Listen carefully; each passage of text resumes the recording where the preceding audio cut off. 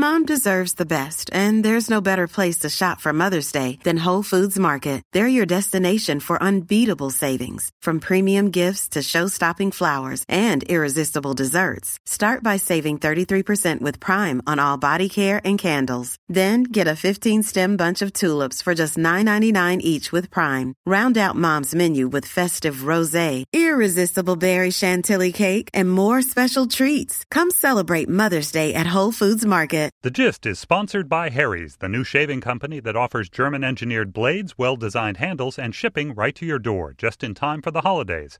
Get $5 off the Winter Winston model, even if you're a returning customer. Visit harrys.com and use the promo code TheGistHoliday. That promo code again, TheGistHoliday. The following podcast contains explicit language. It's Thursday, December 11th, 2014. From Slate, it's The Gist. I'm Mike Pesca. Well, we got to know the Cromnibus today. That's the name for the Combined Continuing Resolution, CR, and the Omnibus Spending Bill. A report on the Cromnibus came on the radio, which said, without this continuing resolution, the government could run out of money. And my alarmed 7-year-old looked at me and said, what do you mean the government's going to run out of money? I'm like, yes, that sounds bad, but believe me, it's not that bad. I mean, all that's going to happen is they're going to close a park or two. And at that, my 6-year-old perked up. Closing a park? No. I mean, like a park like Yellowstone, a park far away from your slide and your climbing apparatus. That remains unimperiled. I guess you could say my 6-year-old son is a swing voter. Swing? Okay, terrible joke, but Cromnibus. Is that a good name? Don't you think it should be a transformer if his name is Cromnibus? It's a little disappointing. I do give it credit for taking two extremely boring things, continuing resolution and omnibus spending bill, and making it sound exciting. I don't know if this would work in other walks of life where you take two unexciting things and you portmanteau them together and they become more exciting than the original. Let's try it.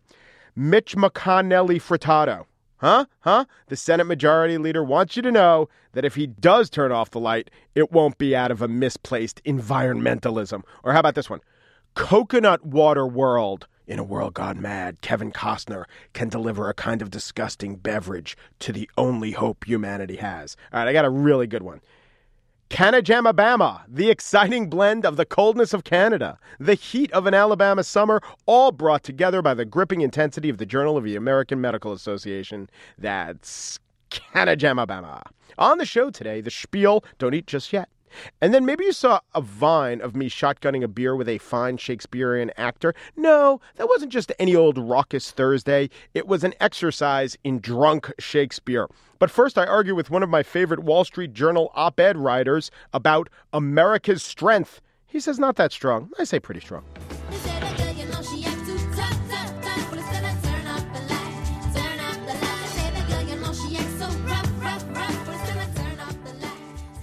America is in retreat. It doesn't mean it's in decline. It doesn't mean it's falling apart, but it's in retreat. That is the premise of the book titled America in Retreat, the New Isolationism and the Coming Global Disorder. The author, Bret Stephens, is a writer for the Wall Street Journal, an op-ed columnist, a Pulitzer Prize winner, and he joins me now. Hello, Bret. How are you, Mike? I'm well, thank you. Now, I have read your book, and I've been reading your columns, and I've been reading your Wall Street Journal review items, and I did note that the other day there was an article that you wrote about applying something like the broken windows theory to international action. Well, very quickly, the idea of broken windows is that the work of police is best served when they're in the business of enforcing order rather than reacting to disorder. And so police work ought to be about setting norms. It ought to be about creating a sense of presence, police presence. It's about reassuring law-abiding citizens, deterring people who might be tempted to get up to no good, and occasionally punishing the wicked. And something analogous, I think, works in foreign policy, too. I explicitly make the argument in the book that the U.S. should be the world's policeman. We're the only country that can do it. We wouldn't like any of the alternatives. And if we're going to be the world's policeman, something like the broken windows model could serve us well.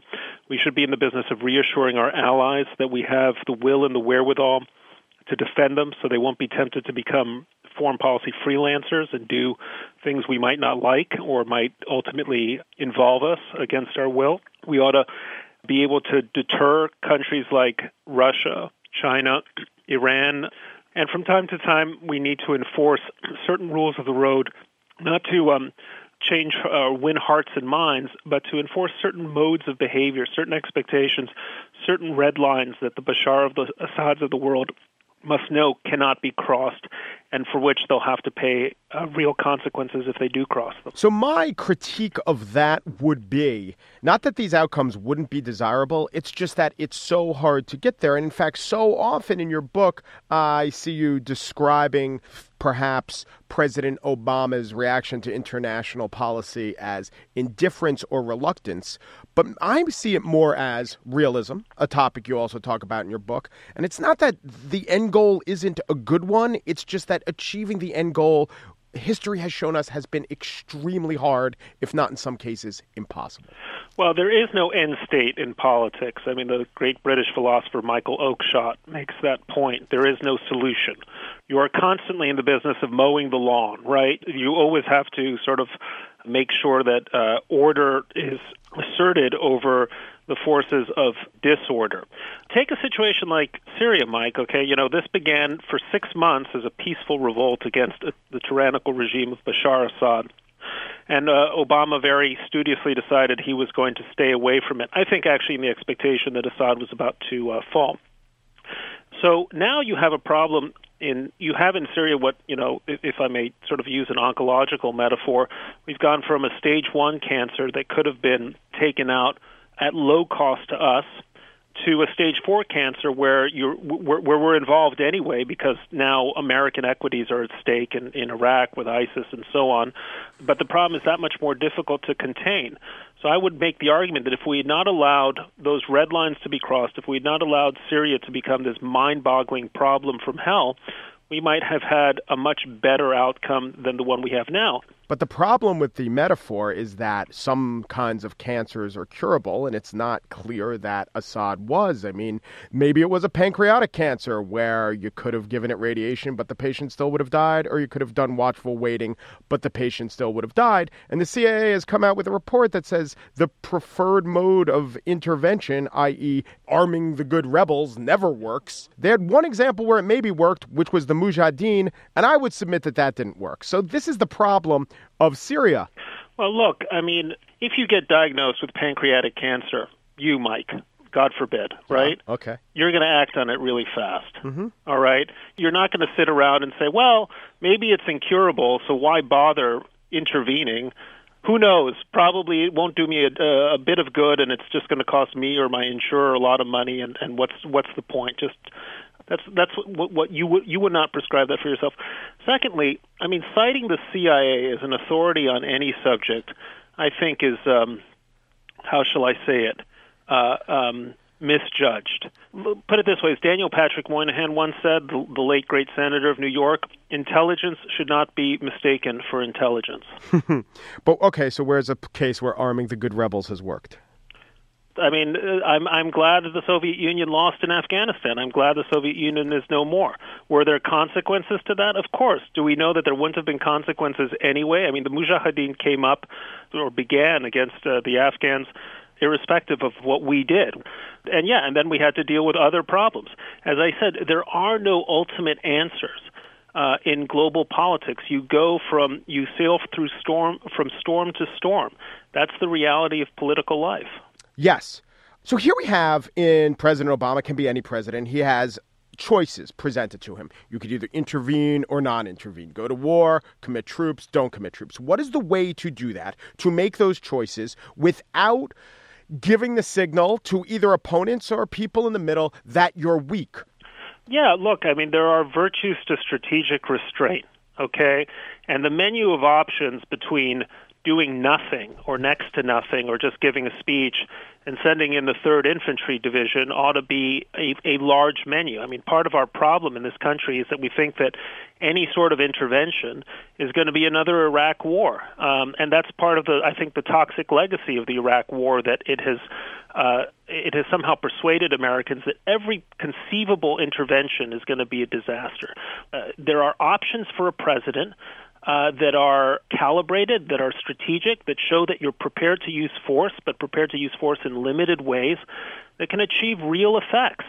But we have to find a foreign policy that finds a middle road between the overcommitments of the Bush administration and, in my view, the reactiveness and inactiveness of the Obama administration. And that's what I'm trying to do, a Goldilocks recipe between the porridge that's too hot and the porridge that's too cold.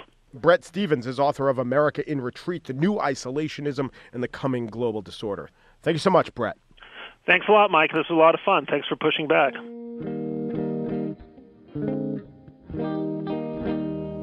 Harry's is more than a razor.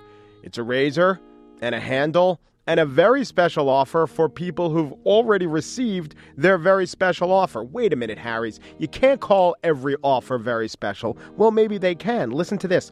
$5 off the Winter Winston, even for returning customers. Harry's is gifting all listeners of my show $5 off with the promo code TheGistHoliday. Yeah, even if you're a loyal Harry's user, even if you've used our promo code or any other promo code before or paid full price for your introductory offer, now you're going to get $5 off a Winter Winston set with the promo code TheGistHoliday. It includes a razor, 3 quality blades, a tube of their foaming gel, or their shave cream for just $25. There are lots of sets when you go to Harrys.com. They start at $15. Shipping is always free with Harry's. It's the gift that gives back. Harry's donates 1% of sales and 1% of their employees' time volunteering. Go to Harrys.com. $5 off a Winter Winston set with the code TheGistHoliday. Neither a borrower nor a lender be or not to be. Romeo, Romeo, wherefore art thou Romeo? Shakespeare wrote all that. Here's something he never wrote. Chug, chug, chug, chug.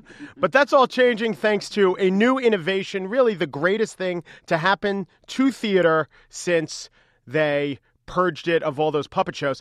Drunk Shakespeare is a phenomenon. It's hit New York City. It combines bars and the bard, and the creators and actors behind Drunk Shakespeare are here with me. We have Josh Hyman, who performs in a show. Hello, Josh. Hey, how's it going? And Adam Thomas Smith, who I saw as Macbeth. Hey, how's it going? Scott Griffin, who is a producer and co-creator of the show. Hi. He's Australian. David Hudson, director and co-creator of the show. Hello. David, take me to the germination of this idea. Where did it start? Scott approached the three of us, my wife and a friend of ours started a theater company called 3 Day Hangover that produced classic plays and bars. We did a production of Romeo and Juliet in the fall of last year. Scott approached us afterwards and was like, I got this great idea about getting an actor drunk on stage and performing some Shakespeare. What do you think? And from there, we kind of spent a couple of months pulling together the idea, doing the cut of the script.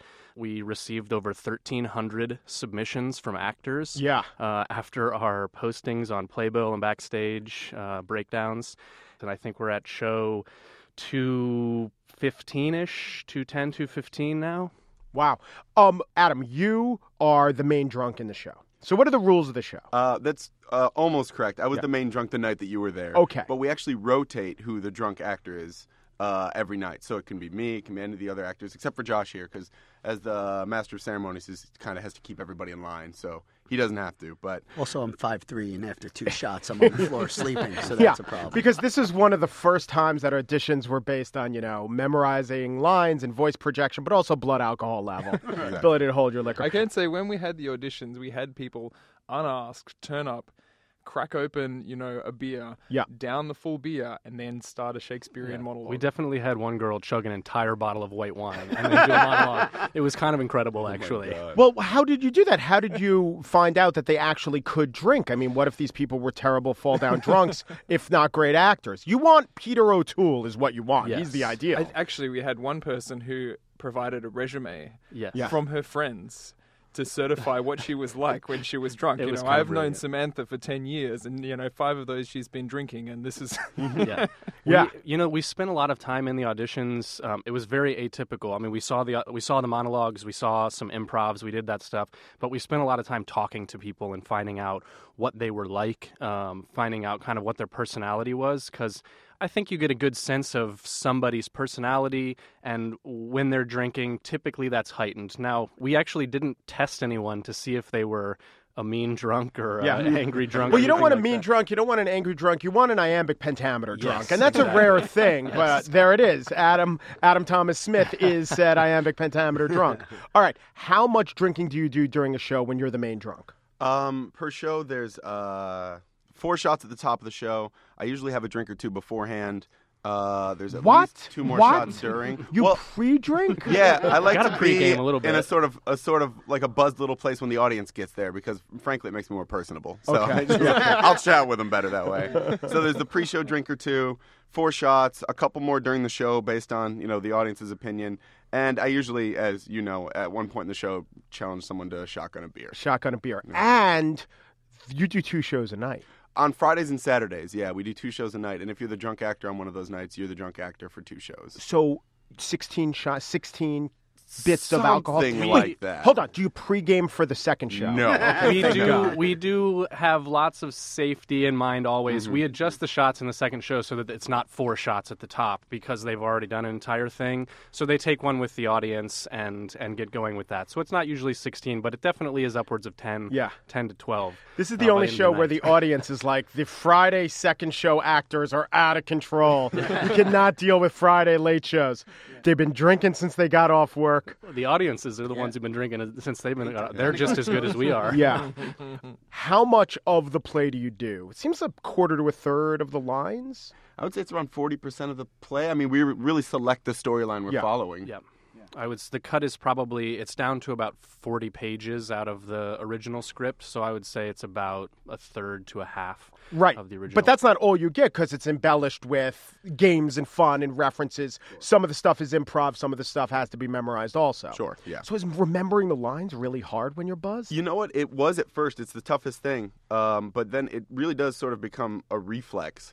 You get so used to doing it. I've personally done over 50 or so shows, so I know those lines backwards and forwards. I know them drunk. But when what really gets tricky is when we start to change it up. When we start doing an improv or we go into a different bit. That's when it's clear that I'm absolutely inebriated because I'll get through the Shakespeare and people are like, oh, he's not drunk at all, and then I'll try to talk during an improv and I'm just game over. And now, Josh, you're the MC. You're kind of most interacting with the audience. Right. So what have some audience members done because they're encouraged to get drunk? What have you come across? Everything. They come and they, as soon as they see what's going on, that there is not a regular stage and we're going to be performing among them, on top of them, behind them, under them. I'm pretty sure I gave you a lap dance at some point. Yeah, right? But that's just because we're friends. Right. Yeah. Well, that's great. As we call that Thursday. Yeah, I'm actually sitting on Michael's lap right now. My one friend came and he was like, listen, do not get me involved in anything, right? By the end of the night, he was sitting on the drunk actor's lap and he had his shirt off, taking pictures with him, like together. Like people just want to be involved, and I think we give them that opportunity to do that. Do you consider this a legit theater experience? Is this theater? Yeah, not to get academic, but the Shakespeare of Shakespeare's era was the Shakespeare of the Groundlings, which was loud and messy and involved a lot of drinking. Was there eating. Drinking there? Oh yeah. Down in the Groundlings area, down low. I mean, hours and hours of drinking and eating, and if they didn't like something, they would throw it at the actors. All of that stuff. To be an Elizabethan actor, you had to have the serious ability to kind of manage and control a crowd, which these guys all do extraordinarily well to do as well. All right, so now is the time in my show, in my life. We don't often get second chances. This actually happened. I was there. I was just a civilian in the audience. Someone shotguns a beer against you, right?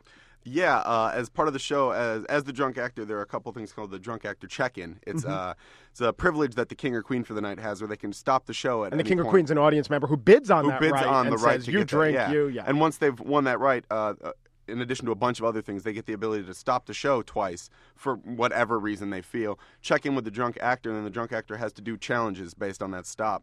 One of my challenges is occasionally shotgunning a beer against an audience member as a race, which we got to do together, didn't we? Yeah, it was nice. Yeah, and what are you doing at that time, Josh? I'm basically, managing it. I'm setting it up. I'm making sure I'm finding the person you jumped up. I want to shotgun a beer. I was like, all right, he's with a girl. I guess he's going to show off right now. That's what happened. It worked. It worked. Good for you. I hope that's working out. Anyway, so the two of you, right? We set it up. We got everyone paying attention and focused on what the actual, physical physical challenges. And then, 1, 2, 3, Shakesbeer, and boom, you were drinking. You want to do it again? Hell yes. All right, let's go. We got a Tecate. Oh, my God. What? Hey, ladies and gentlemen, that's our first drunk actor check-in bell. It is a physical challenge. Does anybody here know how to shotgun a beer, Michael? In fact, I do. Excellent. Well, you're going to go against Adam right now, who has Bring now, it on. who has now unbuttoned most of the buttons on his shirt. This is how it works in the show. My shirt's normally half off. I am holding on by to his now. nipples. Get right out of now. here. Okay, here we go. On the count of 3. 1, 2, 3, go! Come on, get there, Mike. Get there, Mike. Get there, Adam. Adam, go, go, go. Come on. Oh, Michael wins! Oh, the rematch! Oh, redemption! It's Sweet like, redemption! I'm so shamed right now. We'll Well see you done. for the triple rematch in Las Vegas next year. Juliet Bell. And Romeo wanted Juliet. And Juliet wanted Romeo. And Romeo wanted Juliet. And Juliet wanted Romeo. Romeo Rodriguez. Slate is on a quest to identify the top technological marvels of the contemporary age, the 7 wonders of the modern world. Unlike the architectural monuments of antiquity, the great achievements of today are made possible by systems, infrastructure, and technologies that are, for the most part, invisible. To find out more, go to slate.com/7wonders and check back every week for a new wonder of the modern world. This series was made possible by GE. Outside the streets were steaming, the crack dealers were dreaming. But usually someone had to score. And now the spiel, having it your way. Headline, Nut Spat. Nut Spat delays Korean air flight. Well, what happened? Did the spat nut land in the cockpit? Did it distract the pilot? Did it cause a kerfuffle? No. The story is about a Korean airline executive who forced the plane to turn around at JFK. Turn around because she was served nuts in a bag, not on a plate. She also happened to be the daughter of the guy who runs Korean Airlines. So, yeah, maybe she had a little more juice. And if she had a little more juice, it would have stayed at the terminal for hours. Anyway, most English language news didn't go with nut spat. They went with some variation of nuts about nuts. That was the headline in English language media. But what of Korean language? I checked. Does nuts mean insane, bonkers, crazy, a few chili peppers short of real beep and bop? No, it does not in Korean. Nuts just pretty much means nuts. So the Korean headlines went, Tankunpanan? Okay, I got a Google pronunciation on that. It just means peanut return. Peanut return. Still, they had a field day with it. But another having it your way news, McDonald's is doing poorly. The company believes its menu has gotten, are you ready? What word do you think I'm going to use? It's gotten too confusing. That's right. Like defending the Rui Lopez opening in chess or decoding the latest Christopher Nolan film, McDonald's customers are flummoxed by the combinations of meat, chicken, cheese, and bread. But you know what? I thought this was totally ridiculous. Then I realized I haven't actually been in a McDonald's in a long, long time. Going to a McDonald's does seem like a thing that we've all done fairly recently, even if we hadn't, right? It's like watching Scott Pelley host the CBS Evening News. Have I really watched Scott Pelley host the CBS Evening News? It seems like I have, but maybe I haven't. Just that sense memory or that expectation kicks in. Or like shooting a guy in the back of the head when he's in the driver's seat. I don't think I've done it, but I kind of know what's going to happen, right? He slumps forward, hits his head with the horn, and wah. Anyway, back to McDonald's. The menu, I went and checked it out. Is it really confusing? Printed out all their menu offerings. It's 5 pages, 6 tiny little sandwiches. I mean, so small you can't even see the tomatoes. Okay, that's true in real life also. 6 sandwiches, 9 lines a page. Turns out there are over 200 menu items listed.